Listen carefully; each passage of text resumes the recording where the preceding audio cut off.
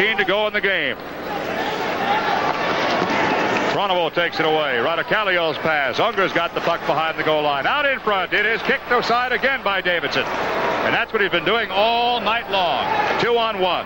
Talavas in front. Talavas missed it. Goaltender tripped as we went by. 1:55 remaining in the game.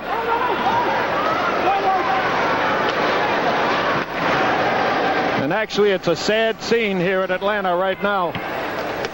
This may be the last hockey game played in Atlanta for a long time. 1:42 to go.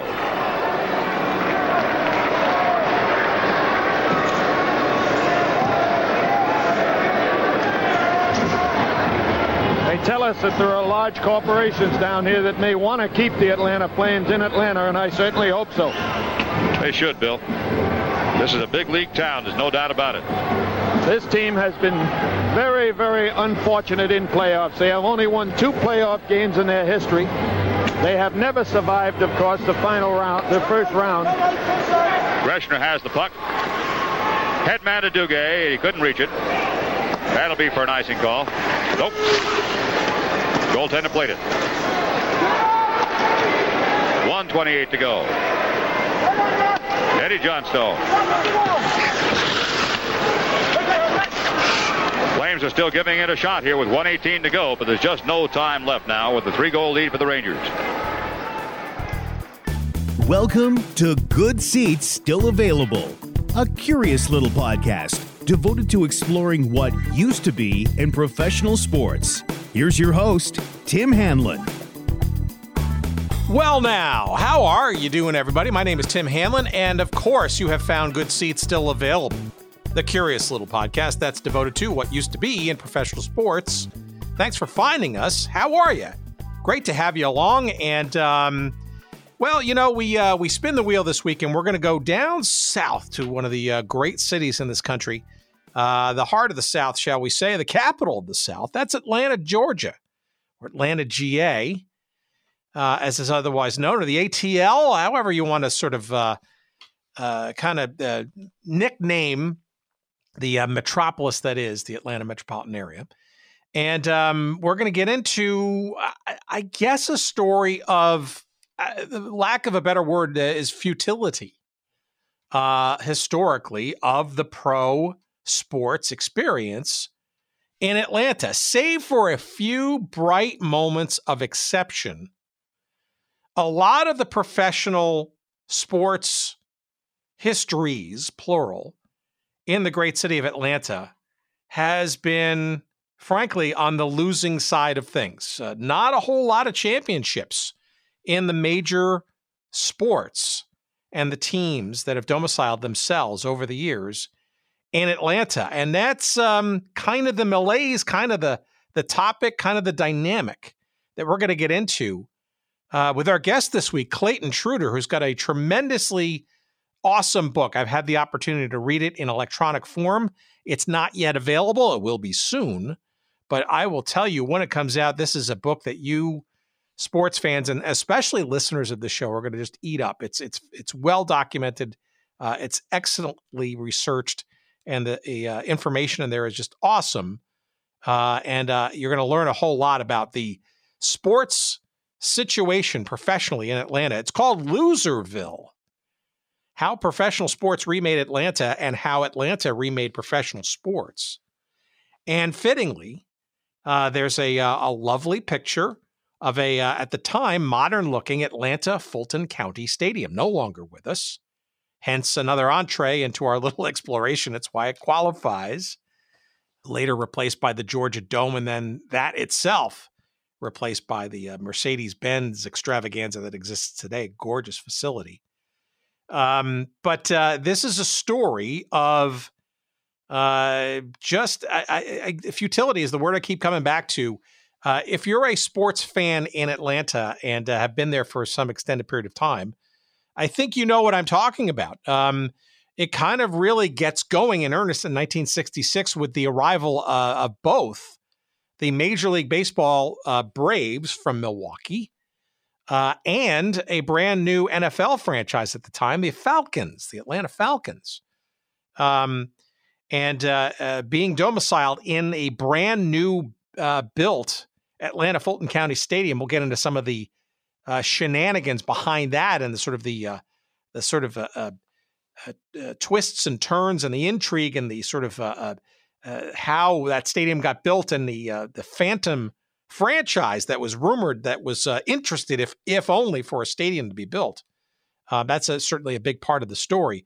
But while we celebrate the Braves being in the World Series this very year, this very week, and of course, though not having won, not having been in the World Series since 1999, of course, but not having won, they've only won once World Series since they've been in Atlanta.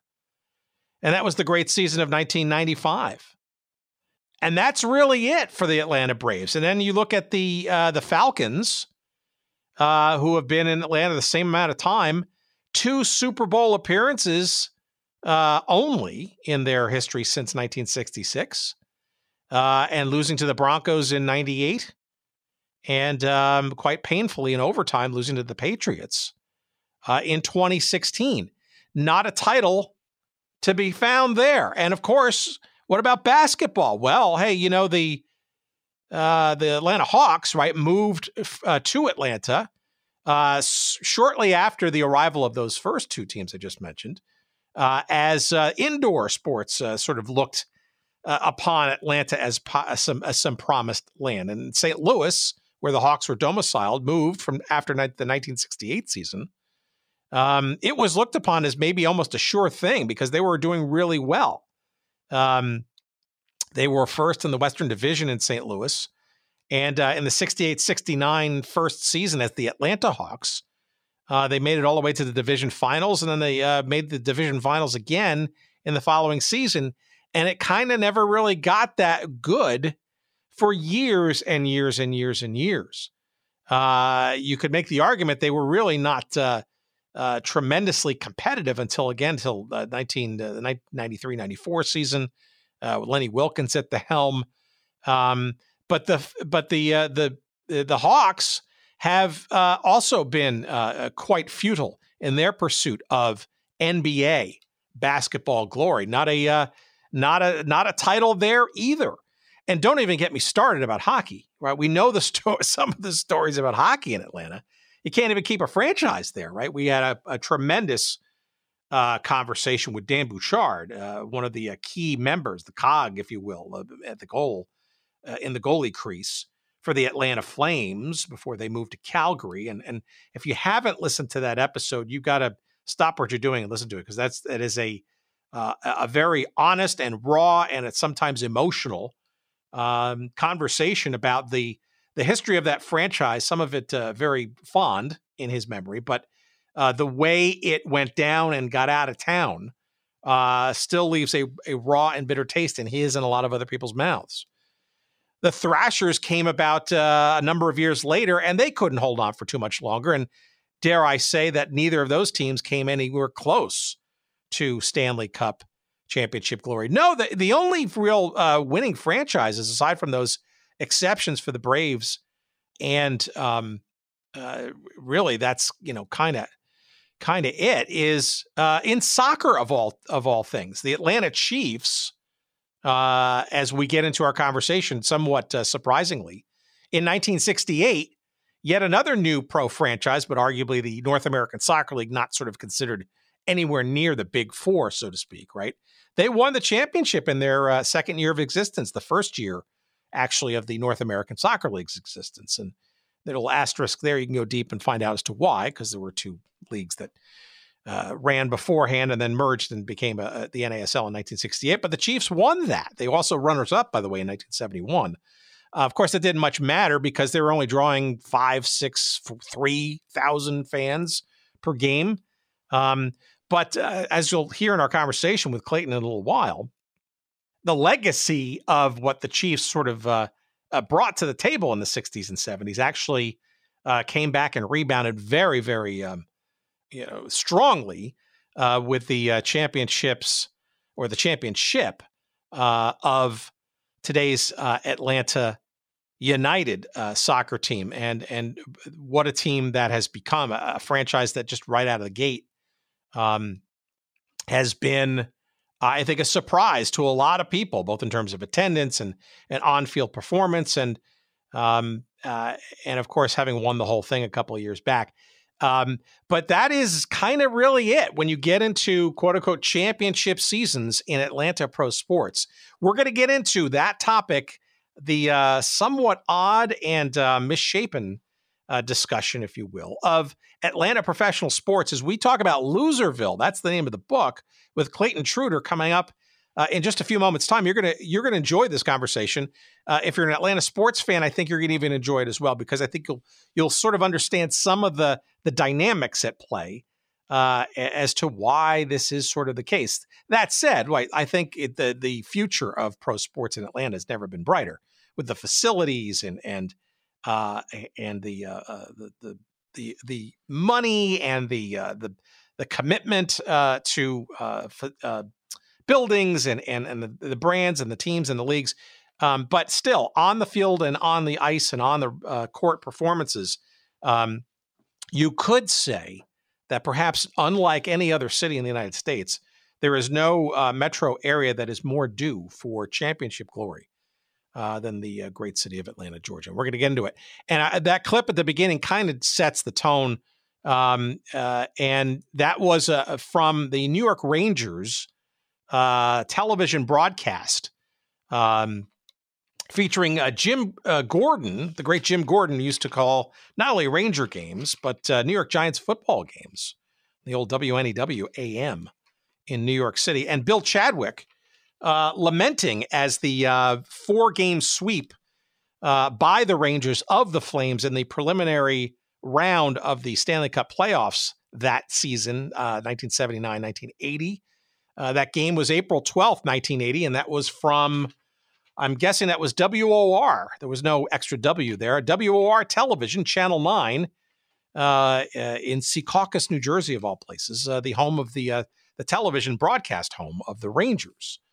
And they were already sensing that not only was it going to be the last game of the Flames' existence, but a sad sort of commentary, because as you'll hear with Clayton in a few minutes, it really, the team actually was pretty well supported. There were that last game in the Omni, crucial facility in this story. There was over 12,000 people. The Omni, I think, sat maybe 15,500, something like that. So the Flames really actually were strangely, perhaps one of the better supported teams in Atlanta pro sports history. But as we've heard with Dan Bouchard and some other folks, there are some other reasons as to why those Flames never stuck around long enough. Well, we're going to lament together in just a few moments with Clayton Truder, just a moment, and stay tuned for that. You're going to love it. But now, why not celebrate at least? Let's try to make some lemonade out of these lemons, shall we? Today's sponsor, we're going to go to oldschoolshirts.com. Why? Well, oldschoolshirts.com, not only the best shirts you're going to find out there from all kinds of not only pro sports teams and leagues and defunctness, but things like movie theaters and retail chains and radio stations and bars and other entertainment establishments that you just may remember from your various experiences in places all over the country, and to enshrine them and to memorialize them in beautiful, high-quality T-shirt form. And a great case in point, there's tons of cities, tons of teams, tons of leagues, tons of outlets that are represented here. But as an example, go to oldschoolshirts.com and go into the top section there and just click around. You can click collections or sports by league. There's even a mystery tee section where you can take your chances and pay a low price. But go to the cities section and then just scroll into Atlanta. And my, oh my, you'll find a few shirts just that are perfect for remembering this particular episode. Geez, it's perfect. It's almost like they were reading our minds. How about an Atlanta Fulton County Stadium shirt? Fantastic. I got wrecked at the Georgia Dome. We got a shirt for that too. The Atlanta Apollos Soccer Club. Do you remember them? Well, sure. You could get them all in T-shirt form at oldschoolshirts.com. Let's see. There's a few other great ones, so I just want to call out here. of course, there's an Atlanta 1996 Olympics shirt in there, but there are a couple of Atlanta Flames shirts there. They're just great. A couple of different sort of looks. One's in red, one's in black. There's an Atlanta Thrashers shirt there. Of course, can't forget the Thrashers. And the Atlanta Chiefs, of course, in a great, the original logo in T-shirt form. The Atlanta Black Crackers in the Negro Leagues, absolutely all there. And tons of, even an Atlanta Legends shirt. Yes, you AAF fans, you Alliance of American Football fans, you could find a shirt there too.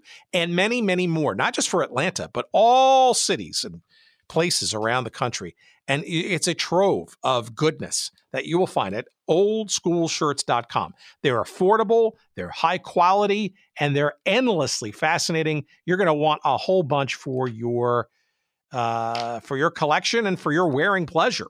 And of course, as you add those shirts to your shopping cart, make sure that you get this promo code in that box where it says, "Where's the code?" And that code is Good Seats. Good Seats, the promo code at oldschoolshirts.com. You're going to enjoy, courtesy of us and P.F. Wilson and his friends at oldschoolshirts.com, 10% off all of your purchases. So go there early, go there often, as we say. Oldschoolshirts.com.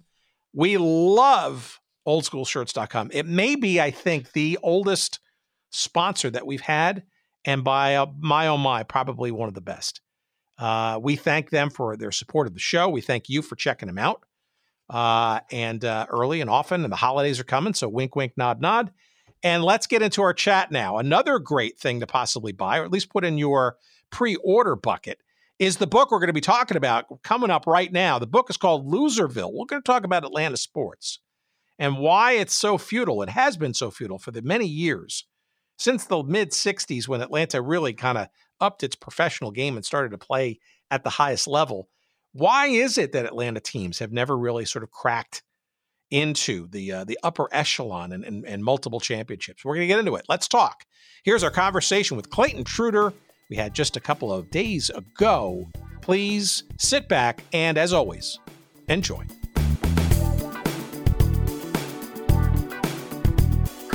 There's no question in my mind that one even looks at the cover of this book and one sees a picture of the old Atlanta Fulton County Stadium. And I think most people, both not only inside Atlanta sports dumb, but also certainly outside of it, look at that stadium and a picture of that. And I think very quickly relate to the thematic that you sort of lay out in your book. But before we get to it, give our audience a sense of how you sort of ideated this topic, because the title, even of itself, Loserville, it matters because it's not something you just create out of thin air. No, the title comes from a 1975 series of columns in the Atlanta Constitution. They had an editor at the time named Louis Grizzard, who went on to be something like the Garrison Keillor of the South, this kind of upmarket humorist. And he frequently would do these kind of splashy series to headline the paper.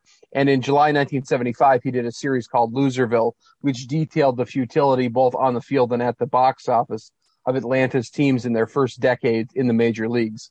It's 1966 when both the Braves and the Falcons finally arrive and start playing in town. And 10 years later, civic leaders have had all these aspirations that these teams would be a source of prestige, that they would bring people together, that it would that they'd be these out-of-the-box successes, but it didn't really happen that way. There hadn't been a lot of expansion cities yet in pro sports, let alone a city like Atlanta that got teams in all four of the major professional sports leagues so quickly. So the aspirations of the civic leaders had not turned down at that point, certainly, and it took many years for them to do so.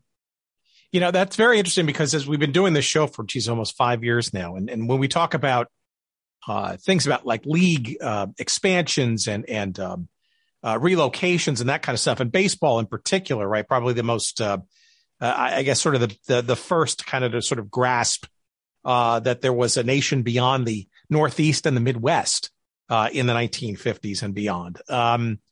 I get the sense that Atlanta, for most people who were unfamiliar with sort of the city and the environment and the story of Atlanta, right? Obviously, it's the the mega metropolitan area of the South.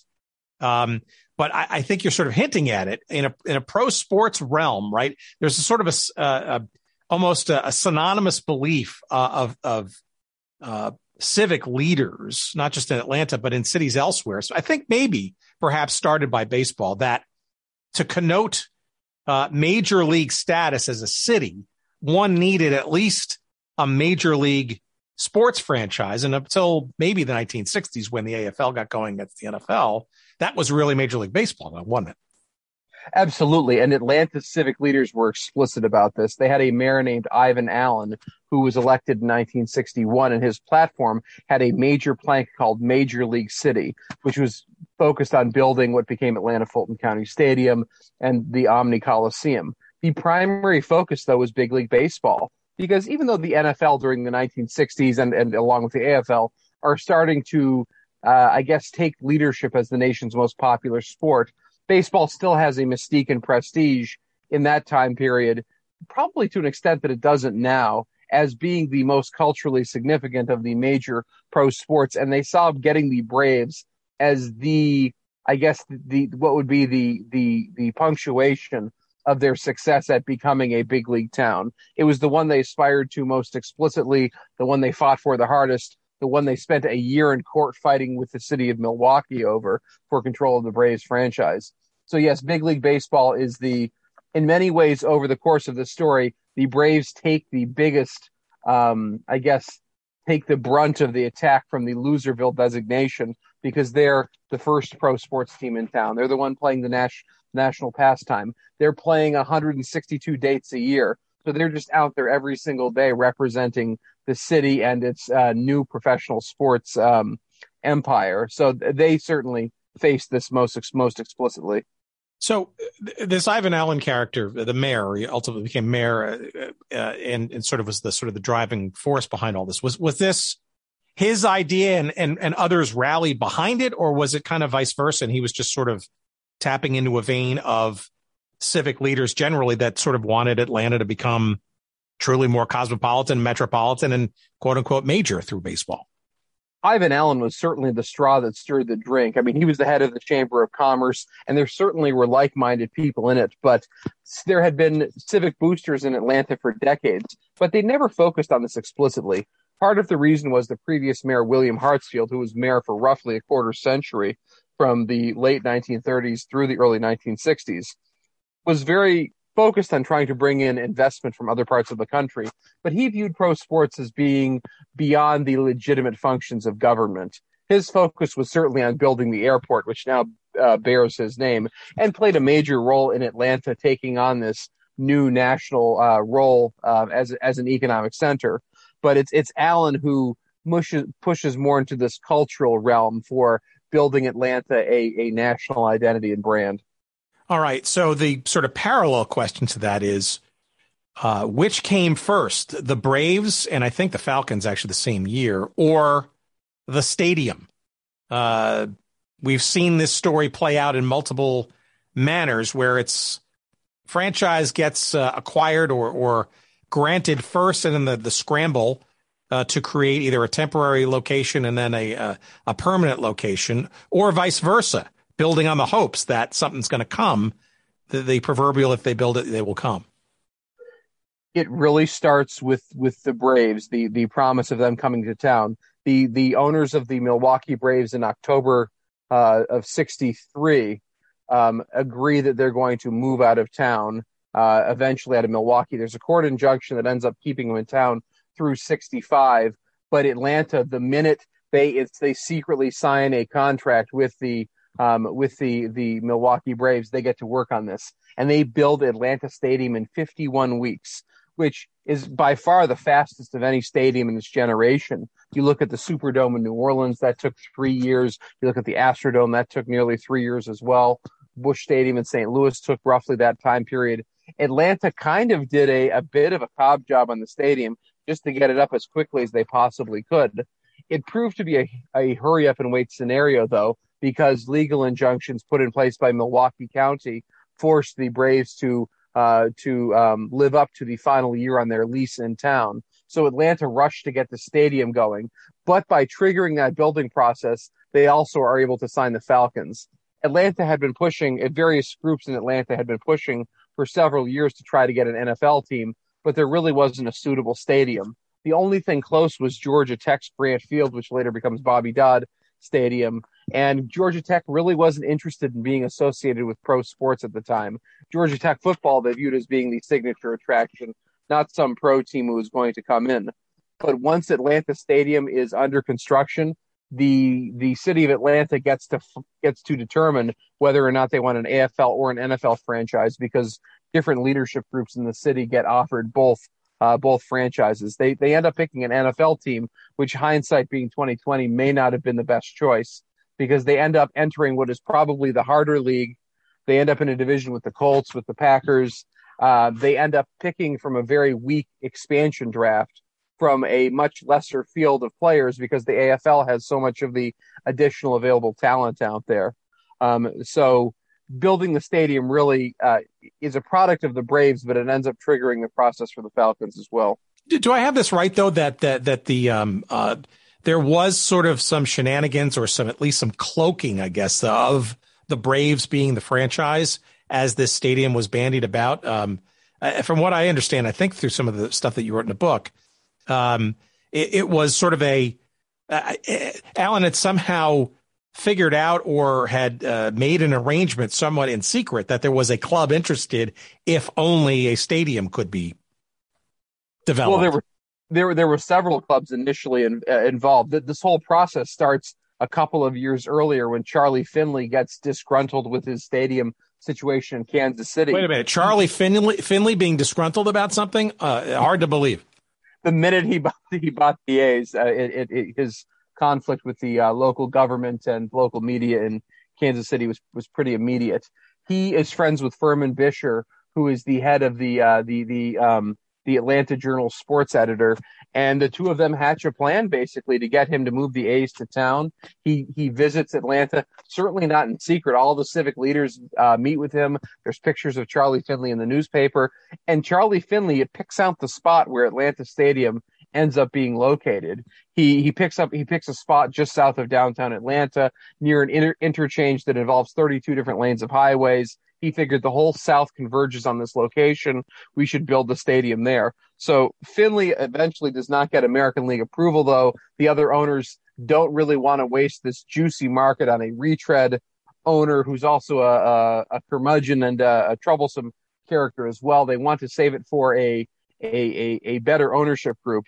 It ends up being the Braves in the National League, though, who end up getting it. The Indians considered going there briefly. A couple of other teams talked a little bit with Atlanta as well, but the Braves became very enamored, their leadership, with the idea of this basically 7-state market that was all theirs in the Southeast, this huge media market in particular that enabled them out of the gate to have over 100 affiliates for their radio network. Well, yeah, regionally for sure, right? It's basically the gateway to the South, and you have to remember in the mid '60s, right? That territory, quote unquote. I mean, I think on the football side, right? If memory serves, I think the Washington, formerly known as the Washington football team, essentially kind of claimed the South as basically being their regional market, because there wasn't anything, and because New Orleans hadn't even come around till a couple of years even after the Falcons did, et cetera. Yes, yeah. I mean, essentially between Texas, where you got Dallas and you got the Houston team, and Washington D.C., you have this huge swath of territory with no pro football at this time period. Certainly, you had the SEC, the ACC, and high school football to contend with, which proved a lot more difficult than the Falcons initially realized. For many fans in the region, the Sunday game was the third most significant game of the weekend for them, behind the Friday night high school game and then whichever college team they followed on Saturday. And this proved a very difficult situation for the Falcons to break out of. And I would argue they're still in the shadow of this to some extent. All right. So let's talk about then the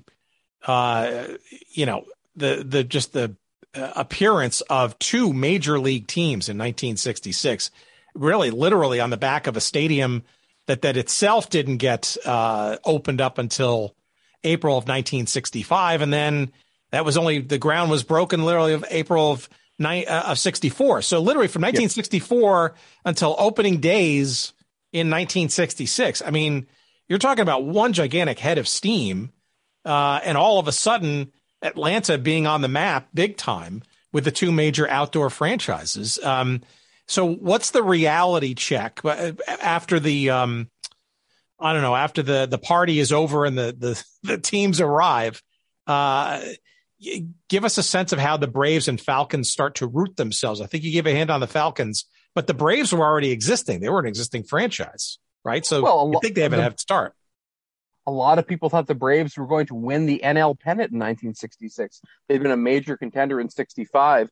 They struggled out of the gate. They end up playing well down the stretch, but this certainly hurts attendance. If you look at the 1953 Milwaukee Braves, the first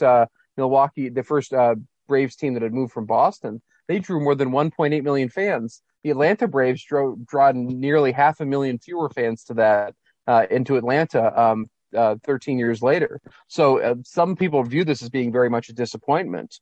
And this proved to be the high point of attendance until, I believe, 1982 was when they actually surpassed that. The attendance just kept going down and down and down and down. Even when they had good little spurts in 69 when they win the division, the Hank Aaron home run chase, the Braves' attendance went from being disappointing to dreadful over time. There's a lot of reasons for that, but they never really gained the foothold they thought they were going to in the region. The Falcons in year one started having a major issue with fans leaving at halftime because they were so far behind all the time. I mean, they lost 4 different games by at least 30 points at home, and they had a tough time keeping the home fan base in place as a result of it.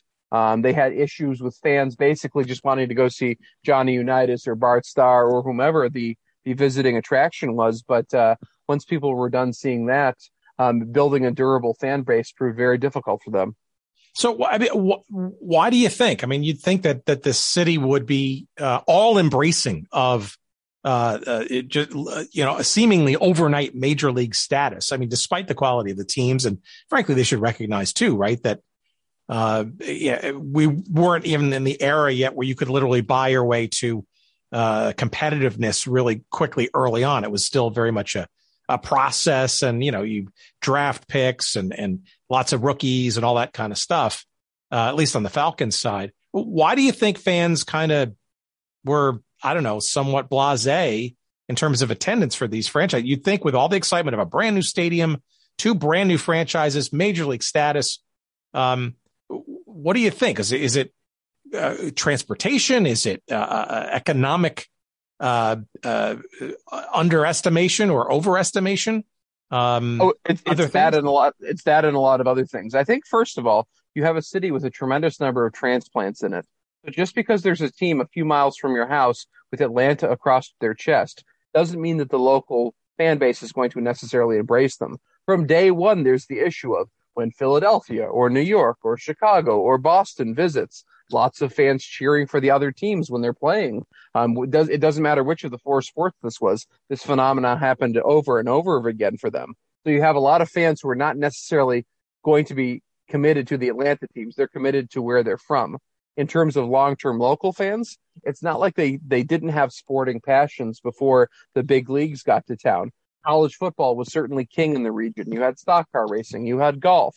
You had professional wrestling drew incredibly great crowds in Atlanta during this time period. So people were not starved for sports entertainment, and they continued to embrace all of these other attractions, as well as Atlanta having great weather for much of the years. So you have to compete with just the opportunities for outdoor recreation, whether it's boating or going for a picnic, or just particularly in such a suburban city, people choosing to spend their free time far from the city limits being an issue as well. So becoming this mass attraction proved very difficult when there were a lot of other competing entertainments and, I guess, competing lifestyle preferences in the region. And their on-field performances, the Falcons largely dealing with the fact that they were the last to draft and that kind of, they had, it's an expansion franchise, right? Mm-hmm. And the Braves seemingly underperformed just because why? Maybe because they were so used to playing in Milwaukee. Was it a different environment in Fulton County Stadium? Why do you think the performance was not as, I don't know, to expectations early on? Well, I think Fulton County Stadium tended to exaggerate the strengths of the Braves and also exaggerate their weaknesses. This was a team that came in with tons of hitting, whether it was Aaron or Matthews or Rico Cardi or Alou or Joe Torre. They had lots of great hitters, but beyond Tony Cloninger, a fairly weak staff when they got to town. Eventually, they developed Phil Niekro and Ron Reed and some other fine pitchers, but Atlanta Fulton County Stadium quickly develops the reputation as the launching pad. The Braves hit a lot of home runs in that.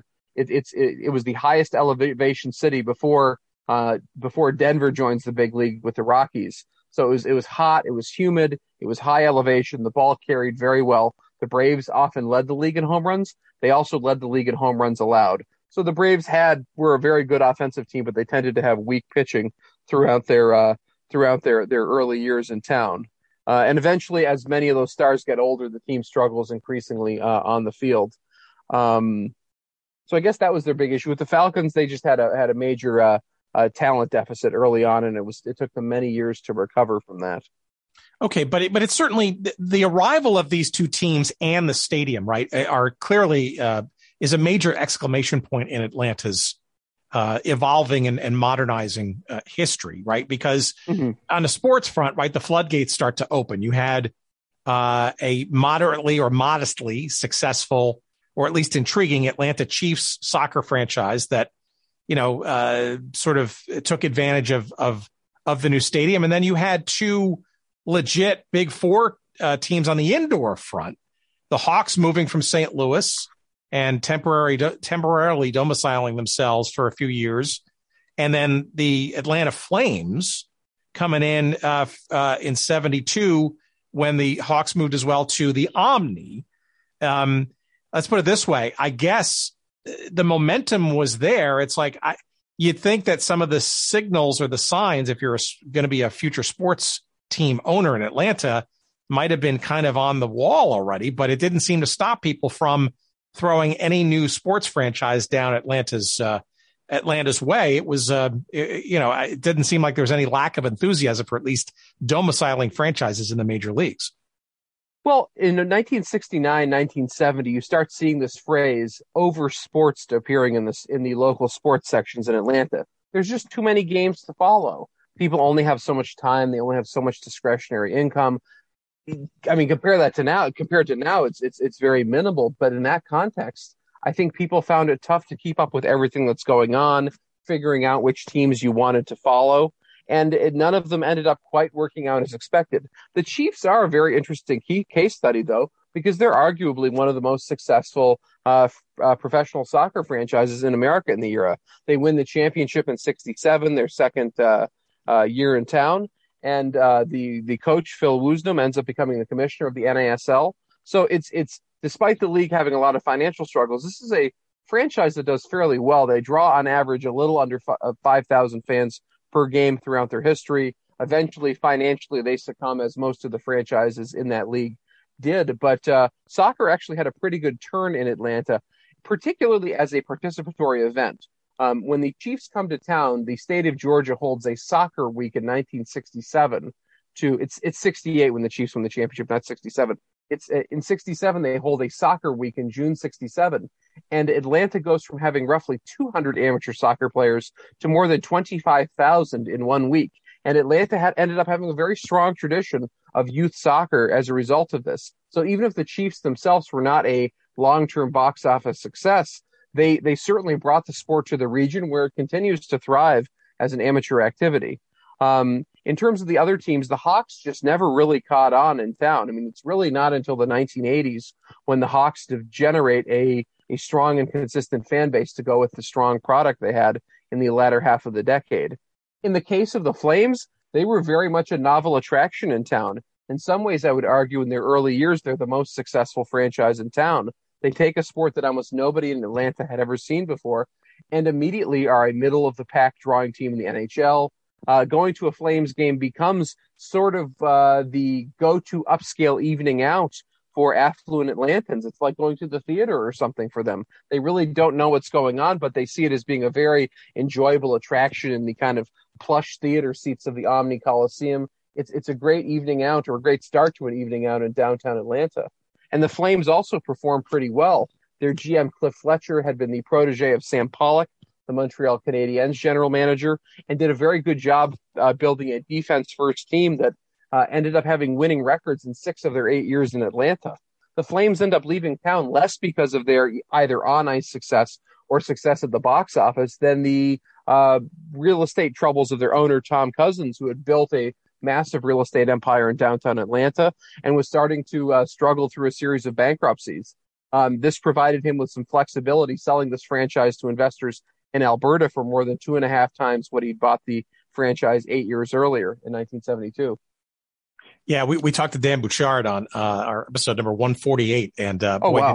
did he have a few choice words for that, all of it, and the various intrigue around how that franchise was run and ultimately moved, and all the other shenanigans behind the scenes at the NHL corporate level. But let me back up for the Chiefs for a second, because we've had many conversations with folks in the soccer realm as well.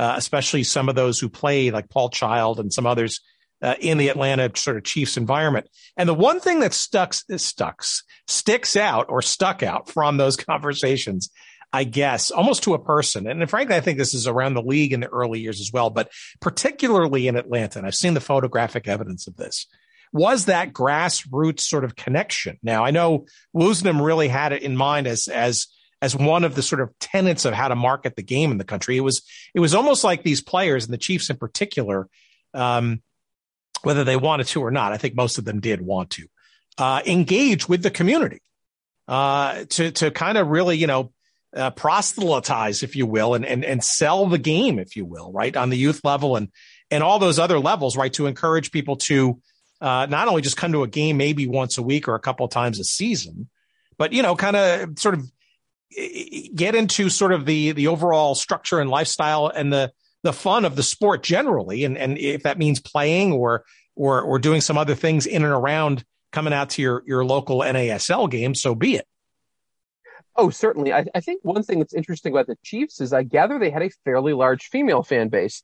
And I think part of it is these are well-coiffed, they're exotic, they're European guys. They're well-spoken, many of them. They're worldly. They're great athletes. They became an attraction in that sense too. And I think you look at a city like Atlanta, which certainly developed a greater international profile over time, but this is not New York. This is not Los Angeles. It's not Washington. This is not a city that had a lot of international travelers coming to it at that time period. Atlanta had a big airport, but this is mostly people transferring on a bunch of domestic flights. Having this group of kind of cosmopolitan young athletes in town was in itself a great attraction for a lot of people. And I think part of the great fan appeal they developed was in part because it was such an unusual thing for people in the Southeast to experience these kind of athletes that they met with the Chiefs.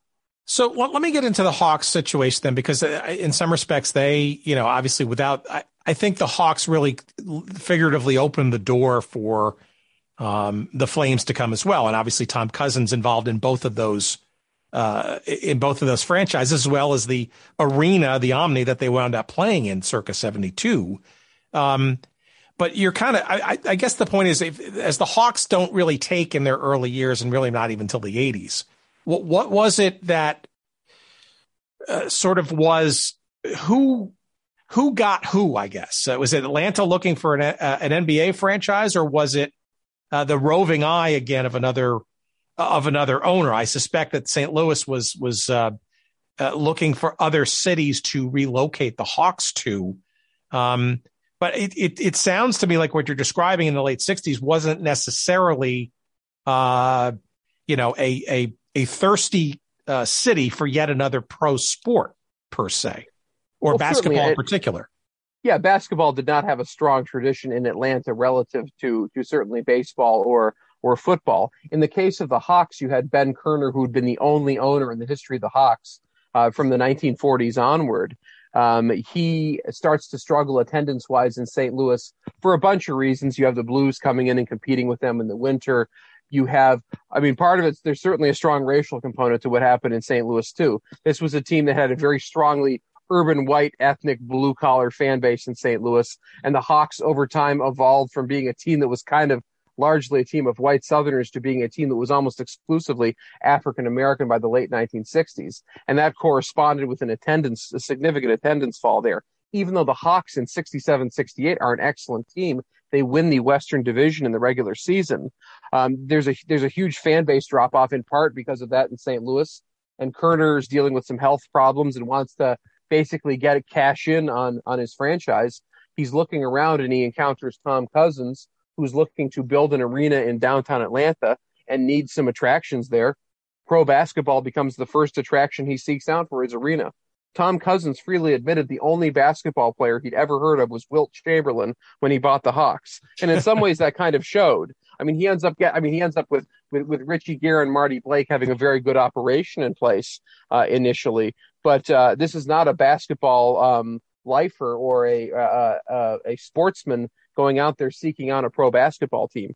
He ends up bringing the Hawks to town, finds in many ways the same issue, bringing a team that had a almost exclusively black roster into Atlanta. Although Atlanta was probably the most progressive city in the South, you're not just selling them to people in the city of Atlanta. You're trying to sell the team to people in the region. This is the South just coming out of Jim Crow. Yeah, it's a relative statement you're saying, yeah. Relative statement, certainly, yes. And this team, despite being an excellent team, finishing second in the Western Division their first year in town, finishing first the next year, basically the Lakers teams of Baylor and West and Chamberlain stuff are what keep them from going to the finals. They do not draw at all. So the Hawks get the idea of we need this great white hope to be our star, and they end up trading to get the pick that becomes Pete Maravich, who's not only a Southern white basketball star, is probably the most famous basketball or one of the handful of most famous basketball players in the country. They figure he's going to be a major gate attraction. He certainly is a novelty for a time, but the Hawks remain well below the league average in attendance. He's in Atlanta 4 years. The team whose roster was basically blown up to make room for him, he ends up getting paid more than anybody else on the roster, despite it being a very accomplished club. He's paid more by a wide margin. The Hawks go from being a contender to being a struggling team. They have losing records in 2 of Maravich's 4 years in town, and the novelty of Maravich wears off quickly. Not on the road, though. The Hawks are the best drawing road team in the league in 2 of their 4 years, in 2 of Maravich's 4 years in town. They're number 2 to the Celtics the other 2 years. But the Hawks just struggle with attendance year after year. One issue the Hawks faced when they played at home on Friday night was they had to compete with pro wrestling on Friday night, which was played in a city armory that was built during the Cleveland administration. It was a 5,000-seat standing room only arena that only occasionally had air conditioning. And that frequently outdrew the Hawks on Friday night, playing at the Omni starting in 72 with Pete Maravich being featured. So this regional attraction outdrew this national attraction that was in town. And Maravich never really gets along with the coaches there, first Richie Guerin and then Cotton Fitzsimmons. And they end up trading him to New Orleans at the first chance they get. So that certainly fails. And then the Hawks kind of linger in town for a number of years. Ted Turner ends up buying them and basically keeping them, as well as the Braves, who he also buys in the mid-'70s, as cheap programming for his new TBS Superstation. And that's essentially what keeps both the Hawks and Braves franchises in town, is having Turner as both kind of a civic capitalist and also just the tender of pro sports in the city so that he can have them for his network to go alongside episodes of Andy of Mayberry and old movies. All right, but before Turner, though, you're talking about late 60s to early 70s, and now we're going to add a hockey team on top of all of that, given the relative, uninspired attendances and it seems like fast creeping malaise. How does a Flames NHL franchise come about? Like, how is that seen to be, I don't know, the answer to the pro sports woes of Atlanta at the time, 72? Well, it's sort of a marriage of convenience between Cousins, who needs to fill up more dates on the calendar of his new arena, which he's responsible for the payment of it. The city of Atlanta did a very good job negotiating the Omni Coliseum. The mayor, Sam Massel, had a background in real estate law and did a much better job negotiating that stadium or that venue than Atlanta Fulton County Stadium was, which was paid for with property taxes, a way that nobody pays for stadiums anymore. Cousins was essentially on the hook for everything with the financing deal they ended up putting in place. So Cousins needs more attractions for the calendar at the Omni. He gets in contact with the NHL, who's facing competition from the World Hockey Association. There's this sudden competition for all of these new markets for pro hockey. And the NHL wanted access to Atlanta because it was such a big market in the Southeast. Atlanta had no indoor skating rink at the time they got an NHL team. The closest professional hockey team ever geographically had been a team in Knoxville that went out of business in 1968. So there was no connection to hockey whatsoever. I mean, it's essentially like the NHL and the World Hockey Association were playing a game of Risk with the North American continent, just seeking territory for its own sake. It actually works out surprisingly well in the case of the Flames because they are a well-marketed team. They do a good job marketing the team as what they called Atlanta's Ice Society, that they marketed as being this upscale, upmarket consumer good. And for the residents of Atlanta's affluent north side, this became a very popular attraction almost immediately, one of the go-to date nights in the city. It didn't hurt that the Flames were good almost immediately with Bill Bouchard, who we mentioned, and Phil Meyer. They had very good goaltenders. They played tough defense, and they were almost immediately a playoff team. At one point, they had nearly 10,000 season ticket sales. They were above average in attendance in several seasons. So hockey went incredibly well because it was the fashionable set in town that embraced it as the beginning to an evening in downtown Atlanta. Okay, so I have a lot of specific questions, but let me just sort of maybe package them up into this. When does this malaise, I used the word earlier, I should have saved it for now, but when does the general sort of pro sports malaise start to kind of become common, I guess? And that quote from your the title of your book, and because as I remember growing up, I mean, most of the time any pro team was playing Atlanta, it did sort of feel like a middling club probably at best. But when does it become sort of self-reinforcing, right? I mean, is it just bad and or dumb luck that these franchises were not sort of gigantic successes either out of the gate or over time, and their on-field or on-court or ice performances, no real championships to speak of per se during this period of time? When do people start to kind of, pile on and start to say, why are we doing this? And because in many respects, you could think that Atlanta is still a growing city. It's very vibrant. You're adding all these teams. It seems like there's a lot of momentum. People still might be very hopeful for the future, but it just doesn't sound like, at least in the early 70s, that Atlanta was as sporting a town as it conceivably should have been, being one of the only major metropolitan areas that had all four major sports. Yeah, I think they were one of nine when they got the Flames in 72. I guess it made them the ninth one. I would say that by 1968, that's the case. Right after opening day of 68, when the Braves draw 11,000 people for opening day, 2 years after drawing 47,000, I think it was, Furman Bisher, the Atlanta Journal's sports editor, asks why, and he gets thousands of letters from people explaining why they didn't go to opening day this year, whereas they wanted to go to it or did go to it the previous year. People talk about not liking to deal with the traffic. They talk about they thought the ushers were rude. They talk about the team not being very good. They talk about it being unseasonably hot that day. They talk about it being during Easter weekend. People have innumerable reasons why they don't want to go, but the one thing that's clear is that you have a wide consensus in the region that there are a lot better things to do than go to a Braves game by April of 68, 2 years after the team gets to town. In 68, they barely cracked the million fan mark, just 2 years after coming to town. By 1970, they aren't cracking the million fan mark anymore, and they don't again until 1980. The Braves are the worst drawing team in Major League Baseball of the 1970s on average per season. In 68, also, you have the Falcons who fire their first coach, Norb Hecker, who is a protege of Vince Lombardi, who coaches them for 2 seasons, they win 3 games in their first 2 seasons. They start out 1-6, and then Hecker gets fired halfway into his 3rd year. So by October 68, he's gone as well. That's also when the Hawks start in October of '68, and they barely draw 3,000 fans to their first game in town. And the primary thing people noticed about it was that there was leaking onto the floor from the ceiling of the Alexander Memorial Coliseum at Georgia Tech. So there was almost immediate cynicism toward the Hawks, even though they were a good team.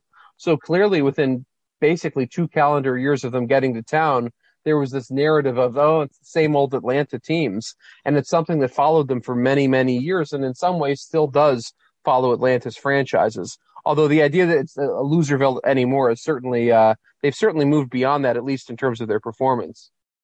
No, I agree with that, but it does feel almost sort of an air of provincialism. And I wonder, is it because of the somewhat sort of nascent modern nature of the Atlanta metropolitan area at that time, meaning it was growing so quickly and really hadn't, backfilled, if you will, with all the sort of more structural and economic and societal kinds of things that would sort of make the sports, a rich sports franchise environment more supported and more regular and more connected to the community.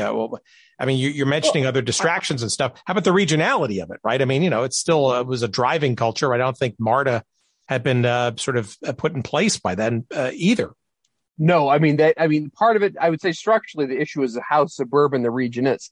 The voters in suburban Atlanta fight MARTA tooth and nail for a wide range of reasons, some of which are merely people didn't want to use it. Other ones are, they're kind of, I guess you would call them racial animus to some extent. In certain instances, fear-mongering in many ways in terms of that played a role in keeping MARTA at a certain places as well. And it's an issue that continues to this day, and it's been limited in its expansion. In a broader sense, in terms of the suburbanizing, I'd say if you think of this region, which is a profoundly suburban one thing suburbanites have always been good at is being consumers. And in terms of their relationship to these teams, they related to them not as devotees, not as loyalists. They related to them as consumers. And they were very discerning. These were not a good product, so they chose not to buy it. The idea that you're going to come into the city specifically to watch these bad teams, to sweat it out on a 95-degree humid night at Atlanta Stadium, that didn't sound appealing to a lot of people in the region. So in terms of the structural things, I think the profoundly suburban nature of Atlanta played a major role in it, the lack of success of its teams, which were struggling on the field as well.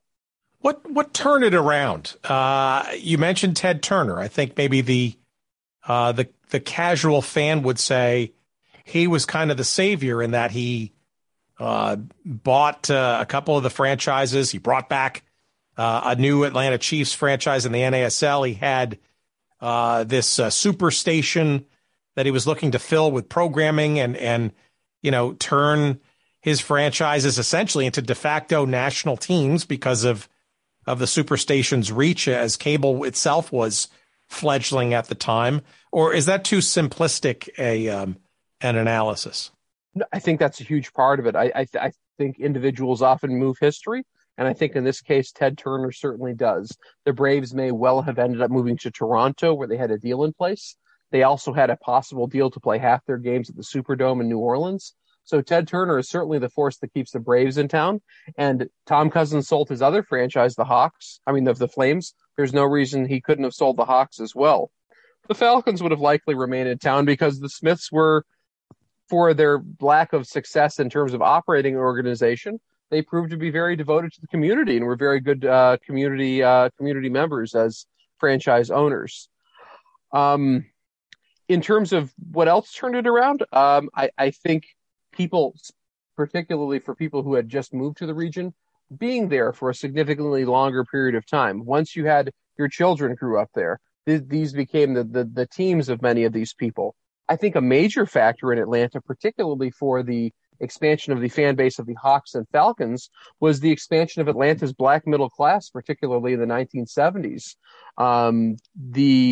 Atlanta developing its reputation as being this entrepreneurial center for Black America, with so many with the expansion of the black middle class in Atlanta, this provided a lot more potential fans for both the live fans for both the Hawks as well as the Falcons, among people who were fans of those sports. So I think that plays a role too. I mean, particularly in the 1980s with the Hawks, this is the case. With the Dominique Wilkins, Spud Webb, Mike Fratello era of the Hawks, they're a very exciting team, and they bring in a lot of new people to support them. And there are a lot of people who were basketball fans who were newly available to have the discretionary income to attend such games who chose to do so. I think with the Falcons, if you look particularly beginning in the early 1990s, the team becomes strongly identified with Deion Sanders, with Andre Rison, who becomes strongly associated with not only hip hop culture, but youth culture more generally. And it makes them a more attractive franchise, the Falcons, who had kind of just been in the doldrums for a quarter century. So I think that played a major role in Atlanta's success as well, in terms of becoming a stronger sporting market, particularly at the box office. How about the facilities as part of that? Atlanta Fulton County lasted for quite a long time, despite the speed of its creation, and then the Georgia Dome essentially becoming the Falcons' place of domicile. Obviously, the inventive Turner Field evolving out of the construction around the 1996 Atlanta Olympics. That's sort of an inventive solution, but both of those next generation solutions, if you will, for at least those clubs.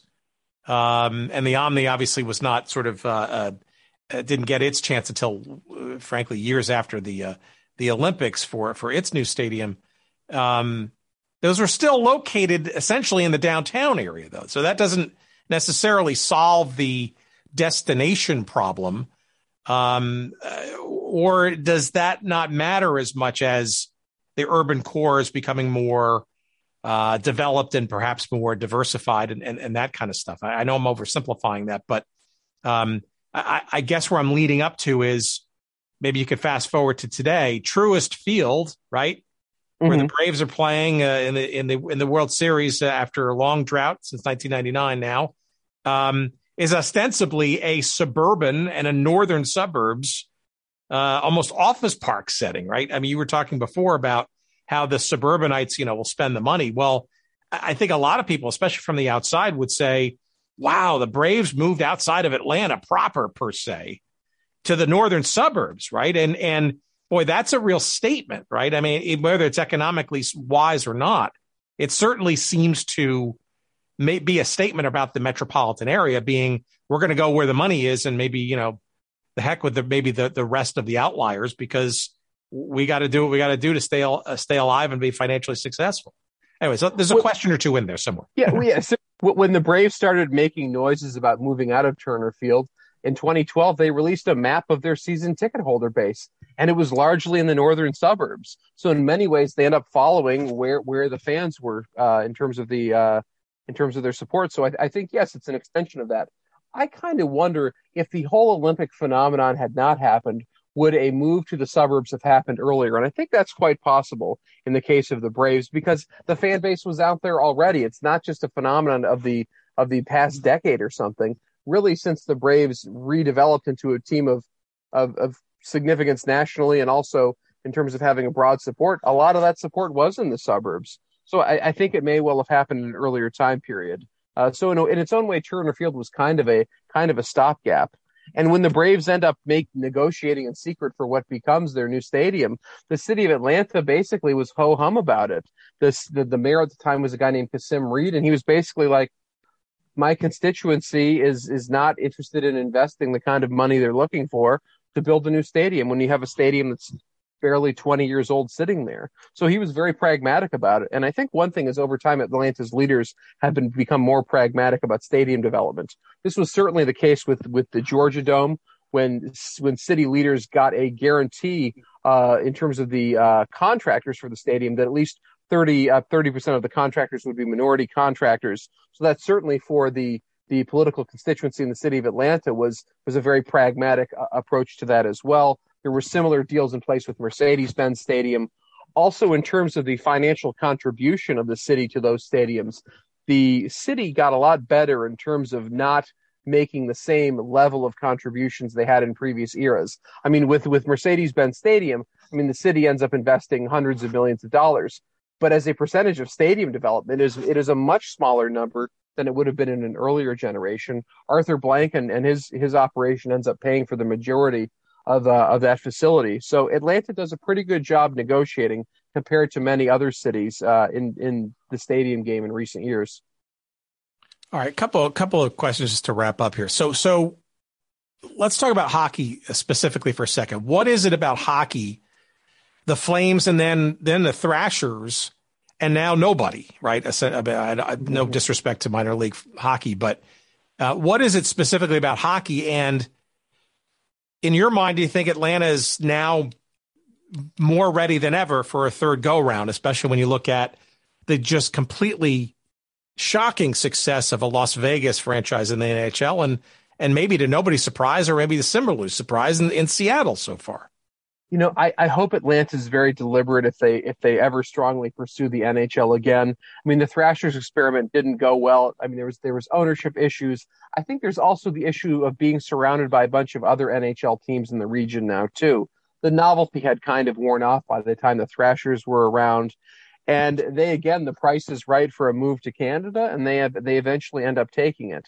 So I think unless whoever the ownership group is first of all a hockey-centric ownership group, and they can develop a very strong season ticket base and also find a way to get to a casual fan base, I think hockey may have a third failure in Atlanta.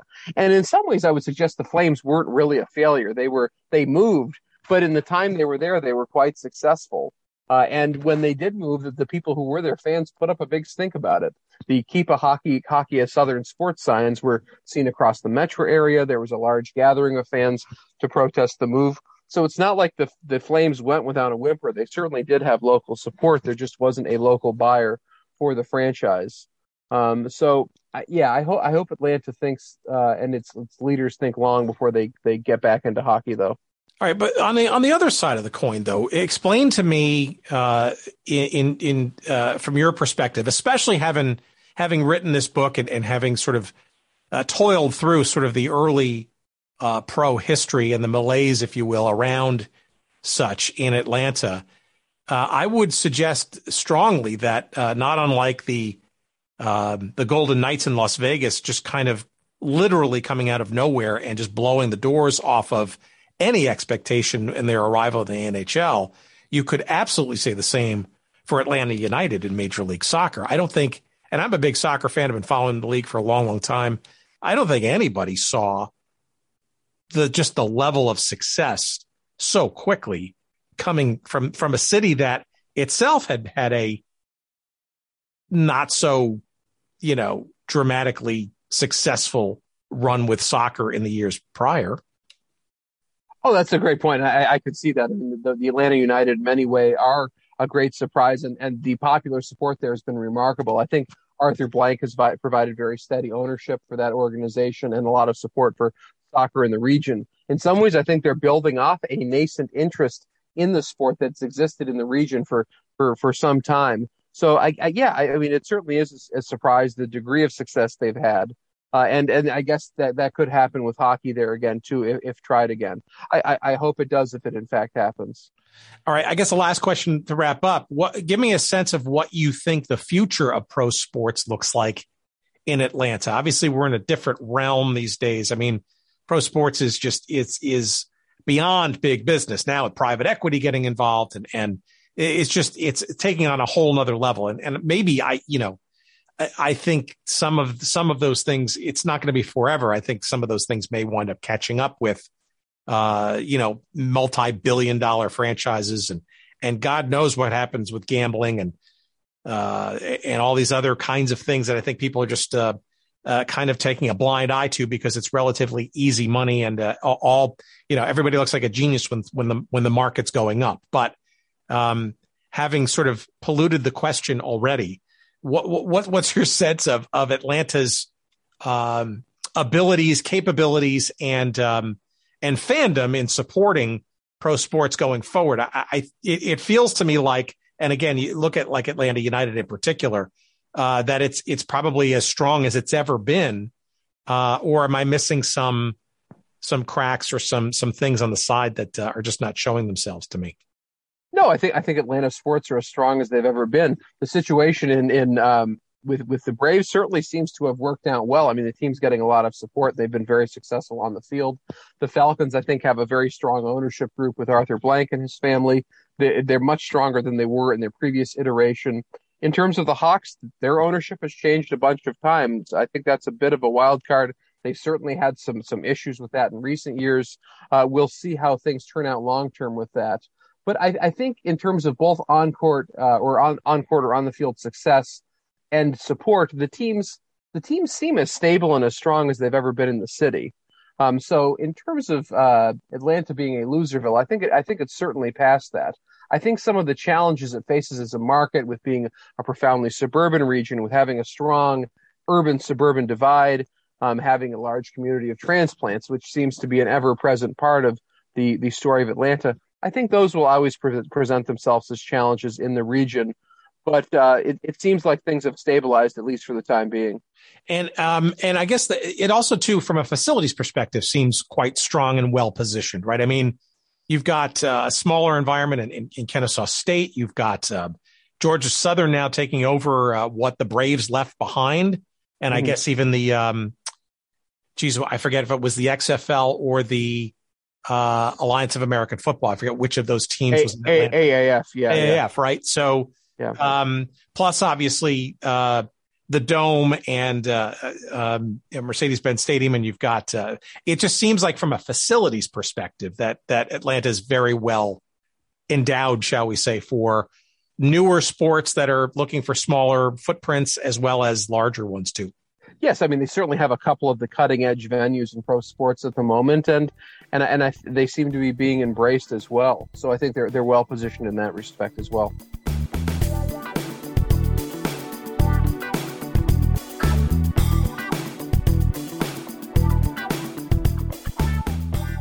Okay, that's I could go forever on this topic. Atlanta and pro sports, so many little nooks and crannies, so many different teams and things to sort of investigate. But I'll leave it at that. And the book is called Loserville: How Professional Sports Remade Atlanta and How Atlanta Remade Professional Sports, by our guest this week, Clayton Truder. It is published by the University of Nebraska Press. We think it comes out on February 1st of 2022. And we are dropping this episode far earlier than that. So if you're listening to this episode after February 1st, well, it's available. What have you been waiting for? Go get it. But of course, if you want to pre-order it, why not? I think it's a great idea. Things can move up a little bit. I do believe you can get the Kindle version a little sooner than February 1st. And I think, frankly, this is the new reality, at least in the near term, for physical book sales as post-pandemic logistics life kind of hopefully somehow rebounds back to normal. I do know for a fact that a lot of publishers are having a lot of problems getting books produced and distributed out there. So this is unfortunately no exception to that. But make a note to get this book, Loserville. It's fantastic. You can pre-order it now on Amazon, probably other places as well. And of course, we love it when you go to our website at goodseatsstillavailable.com. Just search up this episode number 237 with Clayton Truder, and you will see a convenient link to the book and Amazon. And we appreciate if you buy it that way, because we'll get a couple of shekels or nickels of love when you do so. Referral love, we appreciate that. And I know Clayton will as well. Follow Clayton, why don't you, on Twitter at Clayton Truder, at Clayton Truder. That's Clayton. Truder is Trutor, at Clayton Truder. Lots of great stuff to follow him with about there. And let's see what else. Well, while you're on social media, you can follow us too. Why don't you? Why don't you add us to your various feeds? On Twitter, you'll find us at Good Seats Still. On Instagram, you'll find us at Good Seats Still Available. On Facebook, you'll find a little page devoted to us there at Good Seats Still Available as well. If you want to send us some email, by all means, please do that too. We're at hello@goodseatsstillavailable.com. What else? On the website, goodseatsstillavailable.com, you will also find a link to our weekly email newsletter. We'd like to give you a little tip sheet every weekend as to what the following week's episode is going to be about. You'll be a little bit ahead of the curve and find that out. Just navigate on the site, find the link, give us your name and your email address, and voila, you are in the mix for getting that little newsletter each and every week. Our thanks, of course, to our pal Jerry Payne, he of Jerry Payne Audio Excellence. We raise a small little bottle of Budweiser in your general direction. This Bud's for you, Jerry, as we focused on Atlanta, your hometown. Hope you enjoyed it. And let's see. Let's send you out with some music. Yes, we always try to find a little nugget of obscureness for you to go out on. And we're going to do that this week with, how about this? How about the Atlanta Braves theme song from the old TBS, the old Turner Broadcasting System, the original version. It's been conglomerarized since. Warner Media has kind of squeezed the life out of it. But back in the 90s, when the Braves were actually winning at least one of their only championship with Atlanta, this was the theme music you heard when you turned on to watch Skip Carey and Ernie Johnson and Don Sutton and others calling the game. This is Ed Kaihoff, I think is his name, the legendary theme song a creator for various networks. At CBS, I know he's done a lot of work for. And this is a track that he created for the old Turner Broadcasting System and the Atlanta Braves nationally televised games. Let's hope this rubs off and maybe brings the Braves some further glory in the days ahead as the World Series grinds on. Until next week, everybody, take care, enjoy the games, and please stay safe. We'll see you. And thanks for listening. Bye.